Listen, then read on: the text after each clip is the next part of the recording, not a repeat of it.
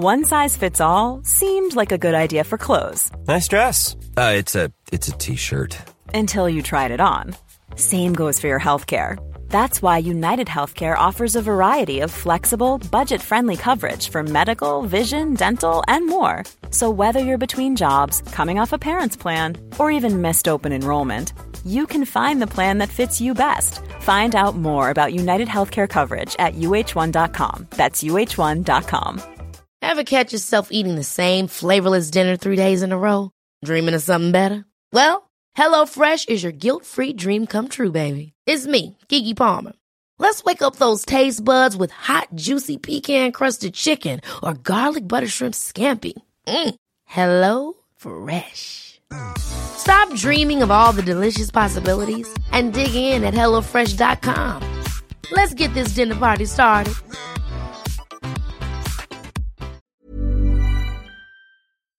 You are listening to When Diplomacy Fails podcast. Thank you for downloading and listening to this episode. My name is Zach Twomley, and we are going to continue our coverage of the 1916 Rising and all the stuff that goes along with it.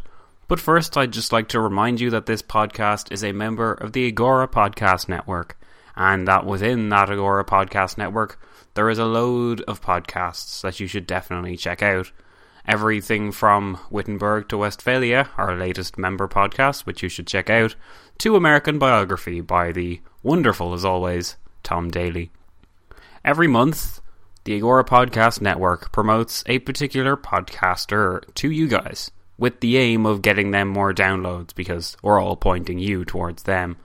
This month, you might be aware, Roifield Brown is the podcaster of the month. So check out Roifield Brown by searching him in iTunes, Google, or anywhere else, and you'll be greeted with his vast array of projects that range from How Jamaica Conquered the World to 10 American Presidents, which incidentally I starred on, to Mid-Atlantic.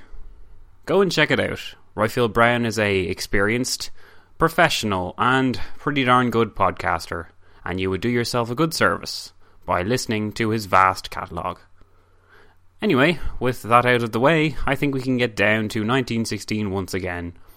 We are officially halfway through our coverage, so it brings me great pleasure and joy, because this has taken so much work, to say this. Thank you very much for your support and for your continuing interest in what's been a very personal but also rewarding project for me. And even though it's taken a good bit of work, and even though it's been hard work and I've had to ignore my family and friends and the usual struggles of a podcaster, you know them, but I'd just like to say a big thanks, because your support has made it all much easier. Your financial support is still welcome, and it has been forthcoming. But if I could make a special plea, since we are halfway through the series, come on guys, I think I'm allowed to at this stage. If you would like to go to wdfpodcast.blogspot.ie, that is wdfpodcast.blogspot.ie, you will find a convenient link where you can donate to the podcast and make all of Zach's dreams come true in the process. And you might be holding on to those last few coins that are just jingling in your pocket and thinking to yourself, what can I do with this money that is a meaningful thing to do? Well, let me tell you folks, you will never find anything more meaningful to do with that amount of money than making Zach a very happy guy. Okay, so now we can actually get into it. 1916, guys, episode 9. Let's do this.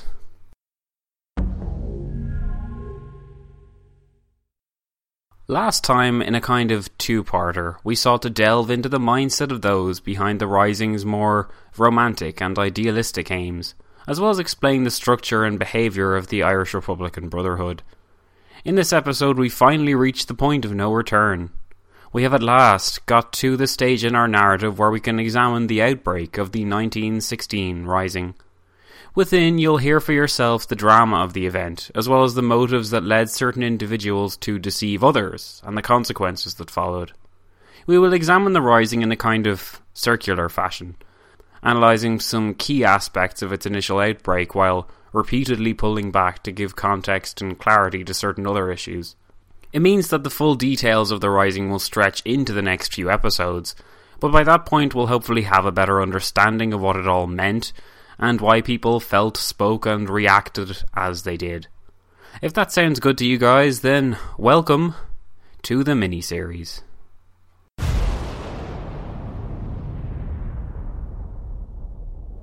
When Diplomacy Fails presents 1916, a special centenary mini-series exploring the context, characters and controversies of the most significant act in Ireland's modern history, the 1916 Rising.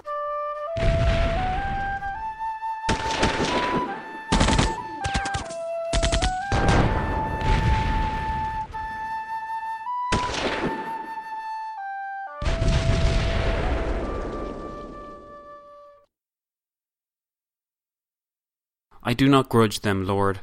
I do not grudge my 2 strong sons that I have seen go out, to break their strength and die, they and a few, in bloody protest for a glorious thing.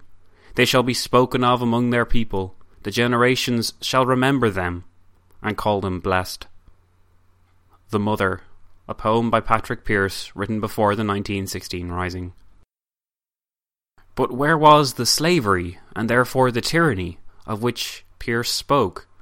At that time every Irishman was entitled to vote, could join the civil service and the British Armed Forces, and enjoy all the other privileges of loyal subjects of the King. The Great War had brought a boom of prosperity to the Irish farmers and traders. A cartoon of the time showed a farmer reproving a friend who had mentioned a rumour that the war was about to end. "Wisha, 'tis you who always has the lonesome story." In Pearse's eyes that was the trouble. The Irish were being fettered with chains of gold. Historian Father Xavier Martin, writing in 1916, Revolution or Evolution, 1967. The development of a republican tradition committed to violent revolution is usually explained in evolutionary terms, with each stage in the tradition's development seen as an increasing commitment on the part of revolutionaries to the use of violence. Historically, it is true that in the Irish case, the politics of violence have evolved in organisation, and perhaps even in ideology, and have always produced factions committed to the use of physical force. What has made Irish politics unique is the extent to which violence has been raised to the level of myth. This myth has been reaffirmed in the periodic rededication of individuals to violence and death, self-immolation to bring redemption to the individual and the country. Historian Sean Farrell Moran, writing in his book Patrick Pearse and the Politics of Redemption, The Mind of the Easter Rising, 1997.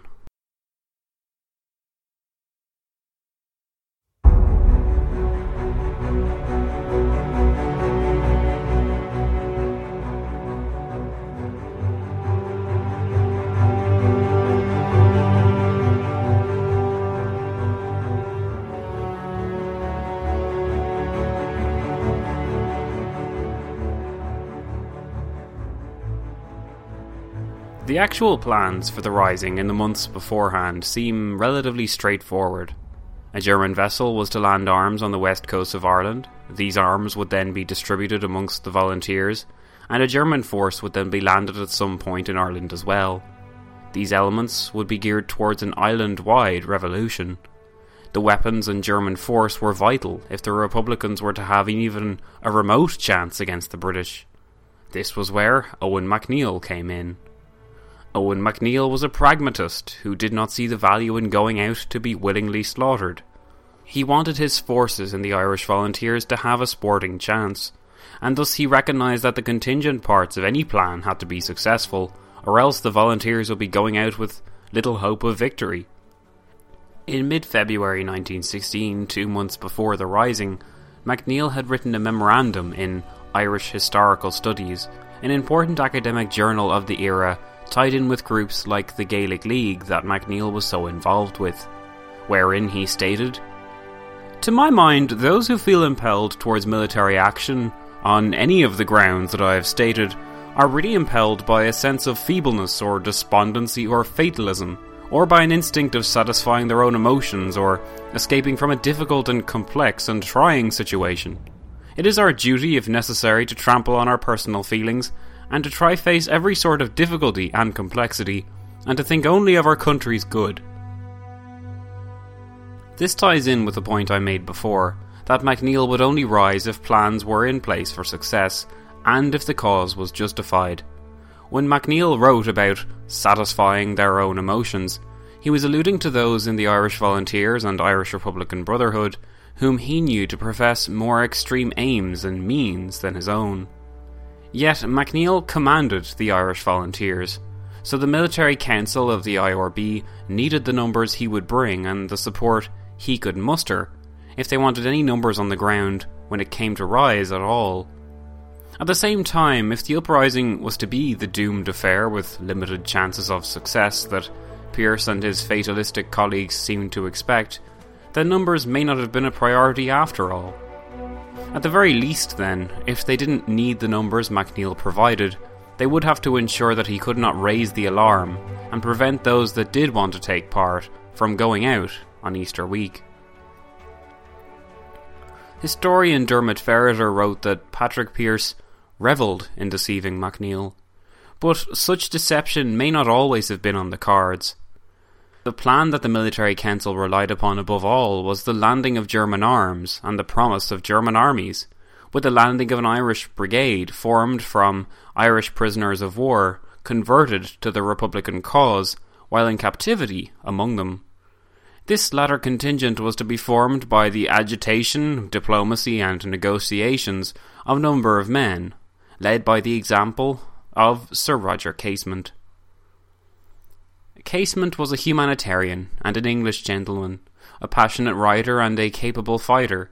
He was many things at once, but by 1916 he had become convinced of Ireland's need for independence, and of her right to fight for it.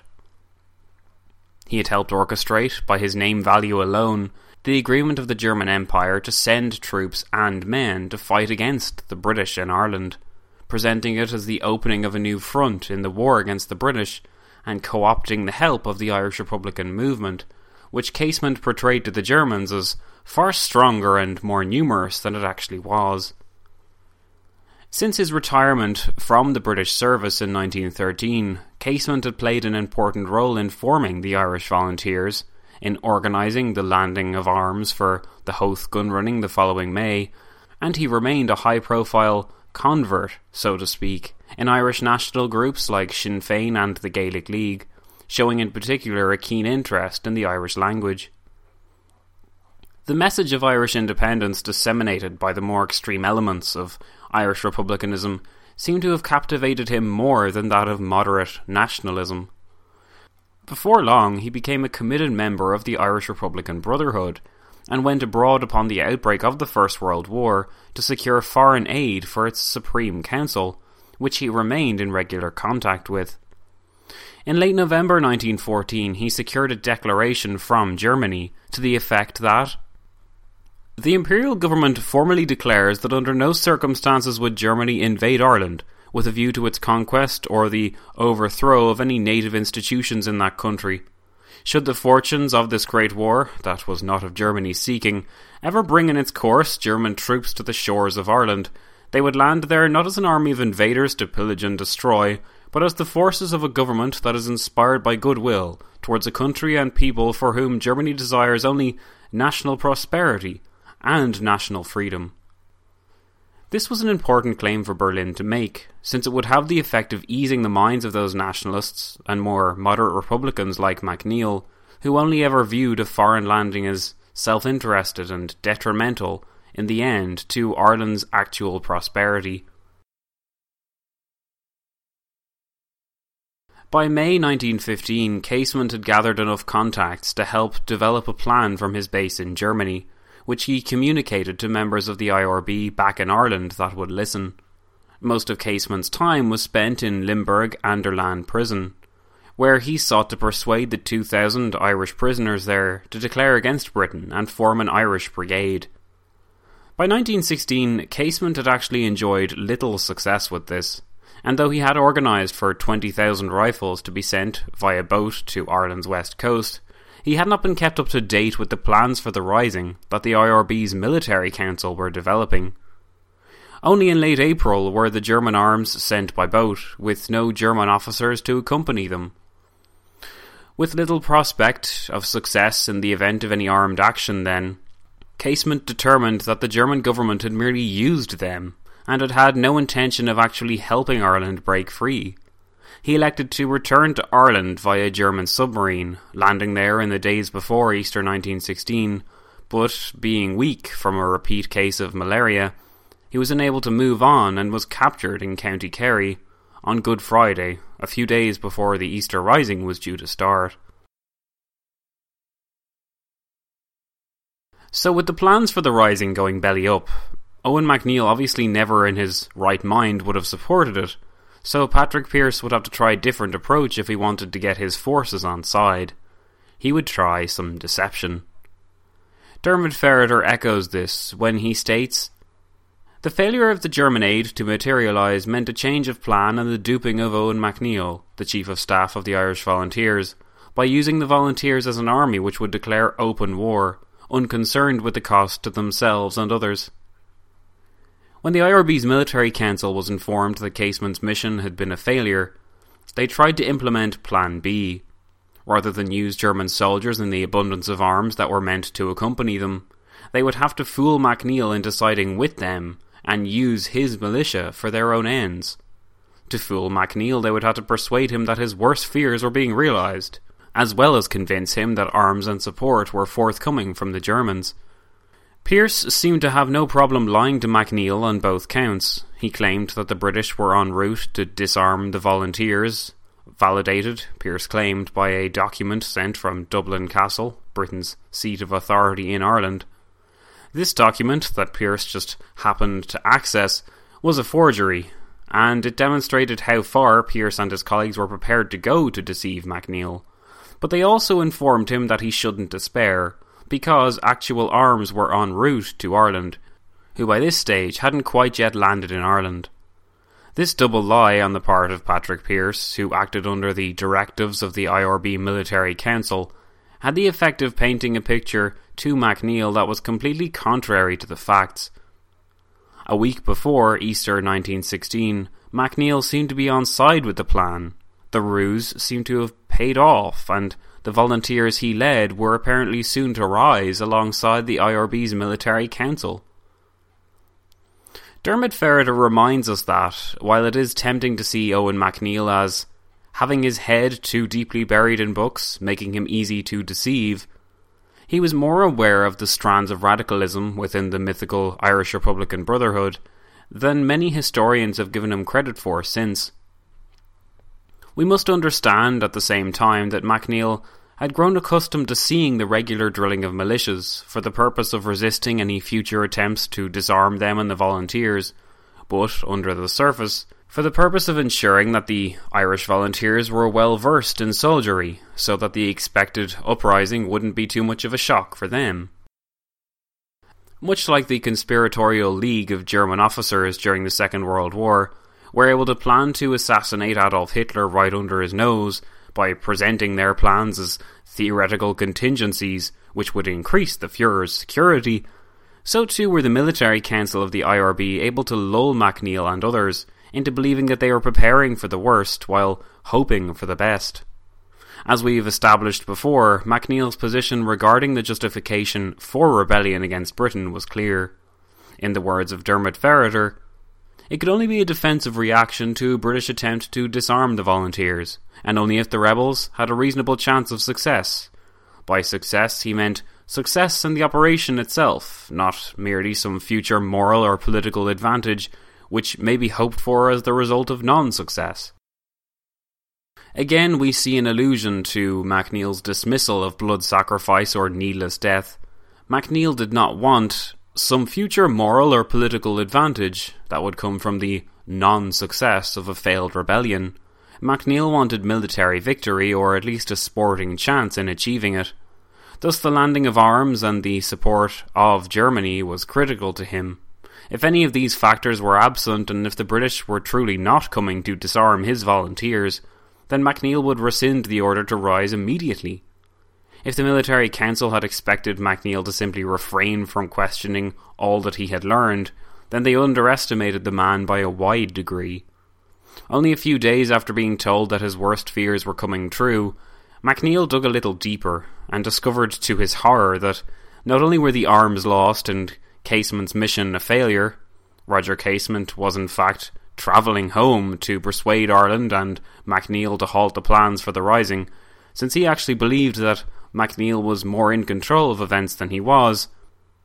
But the British were not even coming to disarm his precious volunteers. The Dublin Castle document that Pearse had given him had been a forgery. Owen MacNeil was livid. The IRB's military council were the mastermind behind the plan of the Rising, but they were not its only cog, nor did they and their immediate colleagues represent its sole participants in the end event. James Connolly's Irish Citizen Army, formed upon the failure of the 1913 lockout and the brutal behaviour of the Dublin police at the time, was a significant pillar of the militarist edifice that went out to fight on Easter week. So concerned were members of the military council that James Connolly would launch his own socialist uprising against the British that they ended up co-opting him into their plans, which he went on to take an active part in. Similarly, the Irish volunteers led by Owen MacNeil were technically against the Rising, owing to their leader's condemnation of it, but that did not mean that elements within it did not sympathise or demonstrate a desire to participate. In the months and years that followed, historical accounts would refer to volunteers fighting in the streets, this in itself a reflection of the fact that not all volunteers were determined to act as their chief of staff declared they should act. Most significantly for my female listeners, since I know you exist somewhere, even if Anna warns you to back off, the female contingent of the Irish Volunteers formed in April 1914, called the Irish Women's Council, or Cumann na Ban, played an important role in the Rising too. Its members included the renowned Anglo-Irish Countess, Constance Markievicz, who was in regular contact with W.B. Yeats during the period. One of Markiewicz's first acts in the Rising was to shoot dead a policeman near Stephen's Green. Indeed, this unfortunate policeman was one of the first casualties of the Rising, and he was representative of the kind of needless deaths that were to follow. In the subsequent years, Cumann na Ban was mostly penciled out of the Rising, since their involvement did not suit the kind of Catholic, class-conscious, male-dominated society that Ireland was being built into. But recently the contribution to the Rising by women such as Markievicz is coming under greater scrutiny. Of course, this does not mean that I approve of their actions any more than those of their male counterparts, but it is worth underlining the fact that men were not the only ones to take up arms at the time, just as it is historically important to denote the fact that the IRB Military Council made use of whatever support it could get its hands on at the time, whether from Connolly's Irish Citizens Army or from dissident individuals within the Irish Volunteers. But back to MacNeil, and one of MacNeil's most dramatic acts once he discovered Pearse's deception was to issue a countermanding order in the paper, which had originally called for 3 days of manoeuvres to begin on Easter Sunday. This had always been the agreed-upon code word for the armed action to take place. It would have been understood by those within the Volunteers and Irish Republican Brotherhood as having a far greater meaning than its appearance implied. It was on Easter Saturday's paper that such orders were countermanded by MacNeil, giving rise to mass confusion within the ranks of the Volunteers, who now accepted that the activities had been cancelled and went back to their business for the Easter weekend. It also had the result of mightily confusing the British, who had looked at the original plans to drill for Easter Sunday as representative of proof that a rising was on the cards. With the order coming from MacNeil himself that such activities were to be cancelled, though, the word from Dublin Castle was that the police and soldiers of Dublin no longer needed to be on standby. Perhaps they would move against the ringleaders after the Easter holidays, but for the moment British and Irish officials in Dublin Castle saw no need to rock the boat in an atmosphere of war on the continent and tension at home. Jewelry isn't a gift you give just once. It's a way to remind your loved one of a beautiful moment every time they see it. Blue Nile can help you find the gift that says how you feel and says it beautifully, with expert guidance and a wide assortment of jewelry of the highest quality at the best price. Go to BlueNile.com and experience the convenience of shopping Blue Nile, the original online jeweler since 1999. That's BlueNile.com to find the perfect jewelry gift for any occasion. BlueNile.com. One size fits all seems like a good idea for clothes until you try them on. Same goes for healthcare. That's why United Healthcare offers flexible, budget-friendly coverage for medical, vision, dental, and more. Learn more at UH1.com. Ever catch yourself eating the same flavorless dinner 3 days in a row? Dreaming of something better? Well, HelloFresh is your guilt-free dream come true, baby. It's me, Keke Palmer. Let's wake up those taste buds with hot, juicy pecan-crusted chicken or garlic butter shrimp scampi. Hello Fresh. Stop dreaming of all the delicious possibilities and dig in at HelloFresh.com. Let's get this dinner party started.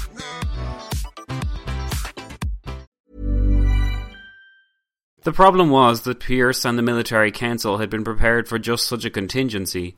They did not need MacNeill's military support and forces so much as they feared the result of him quashing the entire venture before it got off the ground.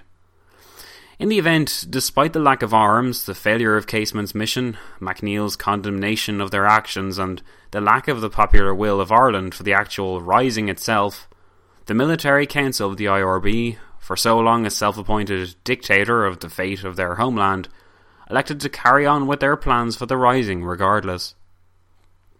It was this group, minuscule by comparison with the rest of the country's wishes, that decided that country's fate. While the decision had been irreversibly made to go ahead regardless, damage control had to be undertaken to prevent MacNeill's countermanding order from reaching too many people. With this aim in mind, despite the fact that MacNeill had already placed it in Saturday's paper, the military council targeted Bulmer Hobson, a prominent member of both the IRB and Volunteers, and a former member of the IRB Supreme Council. Hobson had resigned from the Supreme Council in mid-1914 after having fallen out with Thomas Clarke for allowing John Redmond to assume leadership of the pre-war Irish Volunteers, which, don't forget, before it split over whether to support Britain in the war or not, numbered almost 200,000. To Bulmer Hobson, Irish independence was an end that he was more than willing to fight for, but I tend to view him as a kind of inheritor of Michael Davitt. Michael Davitt, if you remember from previous episodes, had been a prominent member of the IRB as well in the 19th century, only to drift more towards politics and eventually the Irish Parliamentary Party following land reform. Bulmer Hobson never realised this complete a change, but historians have tended to view him as the voice of reason within the Irish Republican Brotherhood at this time, if there could be such a thing. Utterly opposed to a pointless bloodbath in the capital of his homeland, Hobson agreed with MacNeill and supported him in countermanding the order for manoeuvres set for Easter Sunday. Since Hobson was a renowned member of the Irish Volunteers as well, he held a position of quartermaster, he had been able to cultivate a relationship with Owen MacNeill, which I feel may have contributed towards his declining extremism by 1916. In contrast to MacNeill, though, Bulmer Hobson was held at gunpoint from Good Friday to Easter Monday by IRB members who acted under the military council's instructions. Again, their aim appears to have been to prevent Hobson from spreading word of cancellation any more than MacNeill would. But word escaped nonetheless thanks to the newspaper advertisement warning of the cancellation. Once it was clear that it would have been too late for Hobson to do anything about the rising, he was released. Now thoroughly embittered after being held captive by his former colleagues, and having seen his worst fears regarding an undercurrent of fatal extremism within the IRB being proven true, Hobson went into hiding to avoid arrest in the days that followed, and didn't keep himself appraised of the rising's events. Meanwhile, the man whom Bulmer Hobson had once convinced to travel to the United States in order to seek funding for his school, only to swear him into the IRB in 1914 once he returned home, Patrick Pearse, now took part in the opening act of the doomed rising that would tear Irish history apart. The steps taken and decisions made, which enabled Patrick Pearse to stand before a small crowd in front of Dublin's General Post Office on Sackville Street and read out the proclamation of the Irish Republic on the 24th of April 1916, is one we've tried to detail in the last 8 episodes, but we're still not finished, and probably never will be.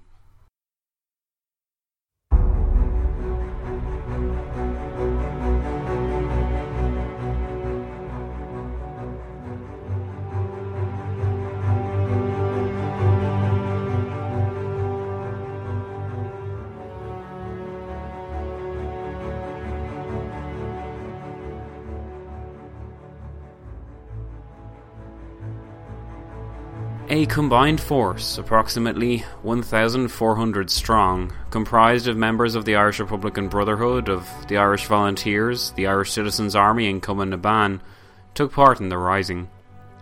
The Irish Republic was proclaimed a few minutes after midday on Monday, the 24th of April 1916, after the IRB's military council determined to go ahead with the rising, with or without MacNeill's help or Casement's arms.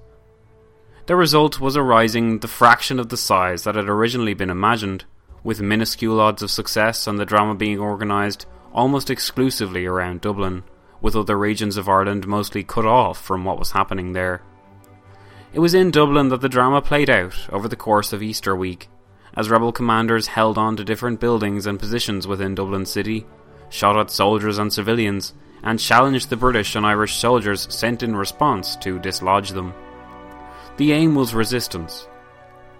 A few attempts were made to march on important targets such as the aforementioned Dublin Castle, the loss of which would have been a monumental blow to the British administration in Ireland and a symbolic victory. Despite the fact that Dublin Castle was anemically defended and that the city itself was mostly sleepily revelling in Easter festivities, Irish rebels found little practical success in their ventures. A retreat was made from outside Dublin Castle, in the face of the spirited defence of the 5 or 6 or so armed guards that held the outside of it, though the officer standing guard outside Dublin Castle at the beginning of the confrontation was shot dead straight away. He was an Irishman. On the first day, the rebels mostly occupied themselves with seizing and holding the positions they had been assigned, as the British scrambled to make a proper response. The military tactics behind taking certain points of the city, such as Jacob's Biscuit Factory, but not others, such as Trinity College and Dublin Centre, have always struck me as odd. In the same vein, the decision to dig trenches and barricade the road leading up to and around Stephen's Green, which is essentially a large park surrounded by high-rise buildings and hotels, left the rebels horrifically exposed. The sheer brainlessness of the rebels' instructions to hold a biscuit factory, the Royal College of Surgeons, the Four Courts, the South Dublin Union and even the GPO itself are all telling of a lack of military experience in my opinion. Either that or the rebel leadership did not expect to be successful, something which would tie into what we discussed in previous episodes regarding Pearse and other IRB military council members like Sean McDermott, Joseph Plunkett and Tom Clark, who wished to fight to the end and believed that their sacrifice and symbolic deaths would represent the real victory. After the confusion of the previous days, with MacNeill's countermanding order in the papers for all to see, few expected any true armed action of any kind to take place. Yet when they learned of the proclamation or heard of the actions in Dublin and travelled to take part, or indeed just happened to be in the know and be aware of the fact that the rising was about to take place, they did not anticipate that they were taking part in a venture designed purely for the sake of blood sacrifice. This is why it is difficult to define the 1916 rising as such. With men enthusiastically participating in the name of all that they had marched for in the years before, principles varying from the preservation of home rule to an opposition to the First World War, it is hard to say what each man fought for. Did the average volunteer or ICA member simply believe that the rising was going ahead after all, or that MacNeill had changed his mind? The uncertainty regarding the beliefs or expectations of the rebels becomes more multi-layered when you consider the kind of things they spoke of as the rising progressed. Some spoke of German aid. A belief was professed with sincerity that the Germans had landed a force in the west, and that this force was marching on Dublin. Some bystanders thought that the rising itself was a manifestation of the war on the continent, unexpectedly spilling over into their daily lives. The actions of the rebels had created a sort of ring around Dublin's city centre, but there was no apparent ambition to take positions of true strategic importance, such as Dublin Castle or Trinity College, as I mentioned, while there seemed to be no real rebel plan beyond holding out. If the rebels really wanted to succeed, attack and the seizure of key regions, as well as the removal of British officials and soldiery from the immediate area, should have been the objective. Instead, barricades were mounted along streets, and in the absence of a police force, since a few had been shot at already, looting and resulting fires became commonplace. The image of the rising was one of chaos rather than a clear directive or determined end goal. The lack of real military purpose by the leaders causes the ambitions of the rising to centre on dramatic or superficial aims, such as blood sacrifice, martyrdom, or hosting a dramatic event that their contemporaries could record and disseminate. We should be wary of viewing the event in too black and white a term, though, since individuals other than the IRB's military council went out that day. So, what on earth did James Connolly, for example, a committed Marxist turned Catholic nationalist revolutionary, have in common with the ideas of blood sacrifice? An idea which only the year before, not to mention throughout his entire life, up to 1916 really, he had condemned. Yet Connolly chose to partake in a rising with hopeless odds, commenting to a colleague once the affair began that, "We are going out to be slaughtered."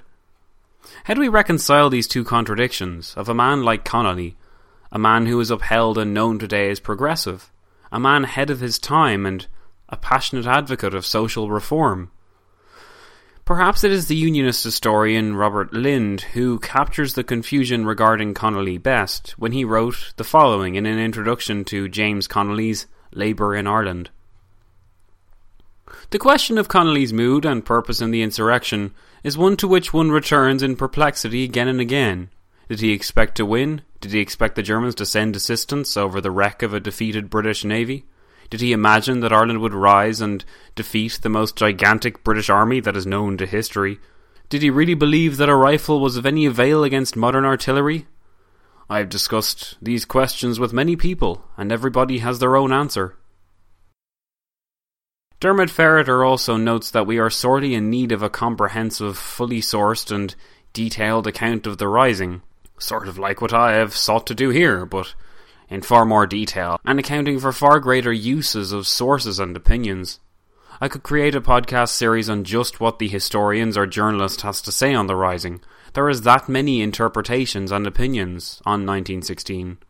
And the reason why I opened with the disclaimer that this is a story and not the story of that event is because I simply don't know the bare facts about so many aspects of it, just as surely as my fellow humans and scholars are in the dark. Why did Connolly make a choice that was so contradictory to his character?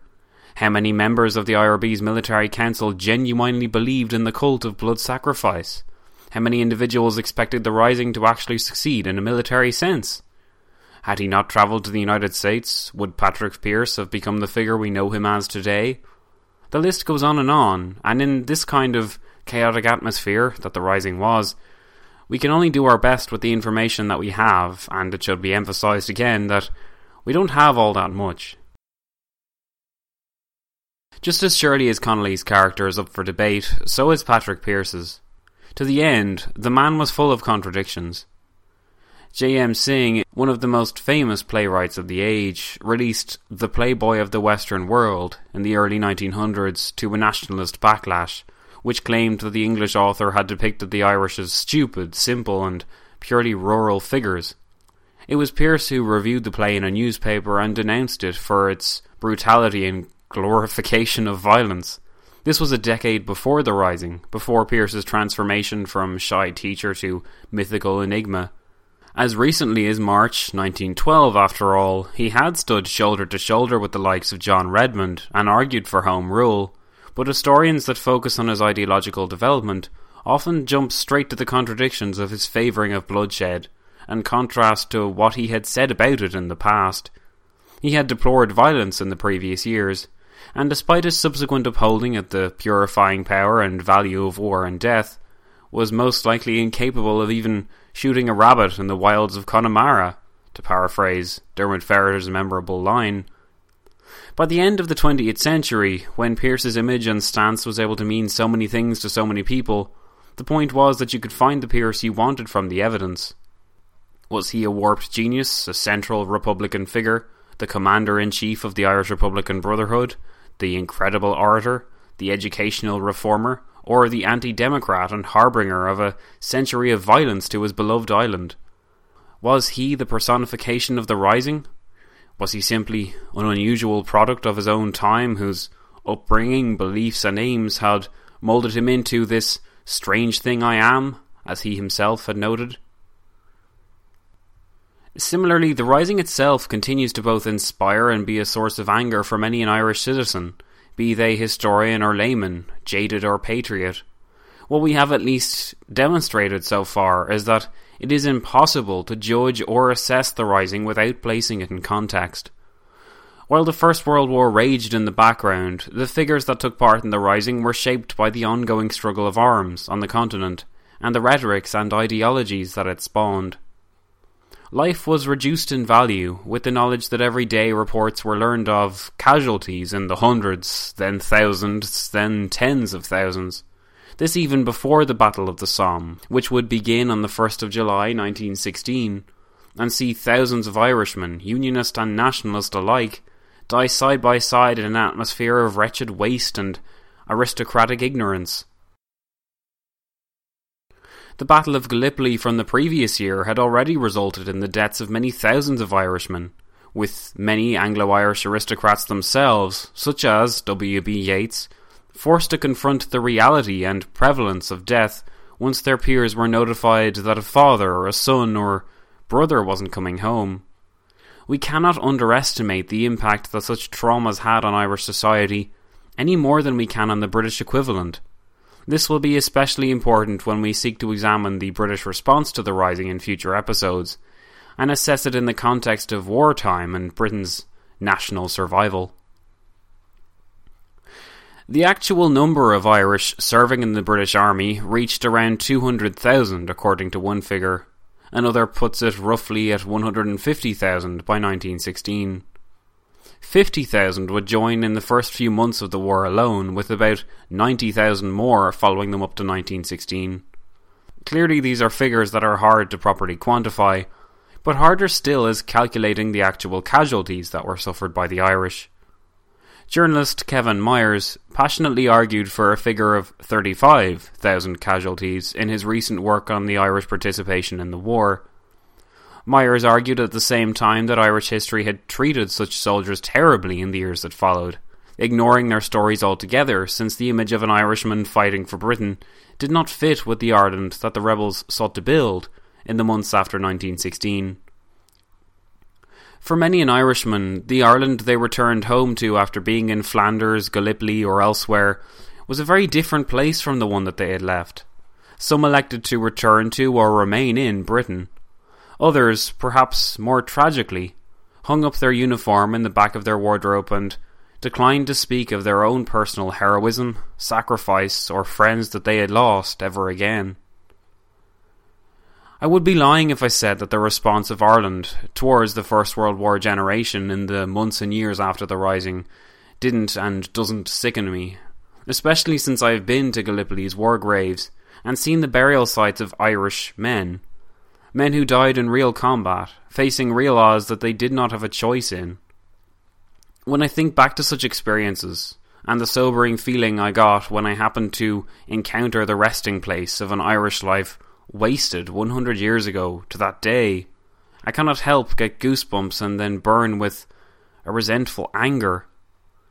Historians often paint them as forgotten, but I'll go one better. They were the betrayed generation.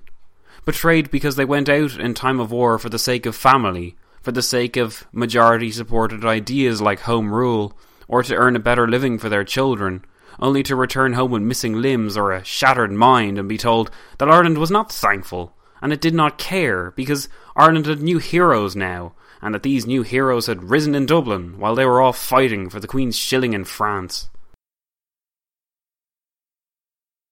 The 10th, 16th as well as the 36th Ulster Divisions constituted the bulk of the Irish contribution to Britain's war effort. Some battalions within these were completely wiped out over the course of the war. We don't know enough of these men's names, but we know more about them than we think. Men that wanted something better, men who wanted adventure, dreamt of societal advancement in a stagnant society controlled by the same families. It is only recently that historians have truly made it their task to afford the same kind of understanding and appreciation for such men that has always been lumped upon the leaders of the Rising. It was only in the last decade, incredibly, that a proper wreath-laying ceremony was carried out to honour Ireland's war dead. Just as surely as it was only in the last few years that Britain's Queen Elizabeth II came to Ireland on a mission of peace, reconciliation and understanding. That mission, just like that of those men that went to Gallipoli and left nothing but a headstone in their wake, was a powerful one, because it represented a faith in the system, a willingness to believe in something more than the power of a gun. I hope that this is the message I have thus far been able to communicate. It was one which Irish leaders were probably sick of hearing by the eruption of the First World War, but it was also one that many more had dedicated their lives to and proved the value of. The money that soldiers were able to send home to their families, the so-called separation allowance, enabled penniless Irish families in the worst of poverty to afford basic luxuries and feed their children. This money engendered a kind of dependence upon it, and created an army of wives that would ferociously defend this life-saving supplement, should it come under threat from, say, an armed rebellion in the capital. When rumours began to emerge at the Rising's beginning and aftermath that the British were going to cut the allowance as punishment, historians have speculated that this rumour was created to sow dissension among the ranks of Dublin's soldier wives and make them resent the British. These women took out their frustrations not on the British representatives that were charged with paying the allowance, but on the rebels who they accredited with the whole situation. Loyalties were not as simple as Irish and therefore anti-British. With their relatives fighting at the front, no matter what empire they fought for, it would have been immensely difficult for these same relatives to declare themselves with the rebels, and therefore with the allies of the rebels, which, as the proclamation hinted, was most likely Germany. So while it might seem strange to see that citizens of Dublin were not merely aghast, but furious at what the rebels had done, we have to place it in the context of Ireland at the time. Ireland was a placid country, where no armed revolution of any kind had occurred for 2 generations. Literary, cultural and spiritual movements may have suggested or confirmed to many that Ireland was more than a partner of Great Britain, but this did not mean that they supported rebellion against London, or even that they sympathised with the rebels in a kind of romantic way, as some historians have sought to claim. The Rising left Dublin in flames and hundreds dead. It had not been called for by popular opinion, and its outbreak even at that stage was recorded as being a stab in the back to the Irishmen fighting abroad. This is how historians are able to claim that the IRB's military council were out of touch with the average Irish citizen. Far more practical concerns motivated the Dublin populace in 1916. Their relatives fighting at the front and their need for emotional and spiritual support, the monetary aid such fighting generated, and the simple preoccupation that seeking to live from day to day involved. This meant that the romanticists, the extremists and the ideologues that participated in 1916 were not only unrepresentative of the majority, but were thereafter hounded by them. In the next episode, the narrative takes a time out as I pose an interesting scenario to you guys, designed to make you think and hopefully make you feel like you're getting an even-handed examination of the Rising, rather than a one-sided critique of its participants. I hope you enjoyed this episode, guys, and I'll be seeing you soon. Thanks, and goodbye.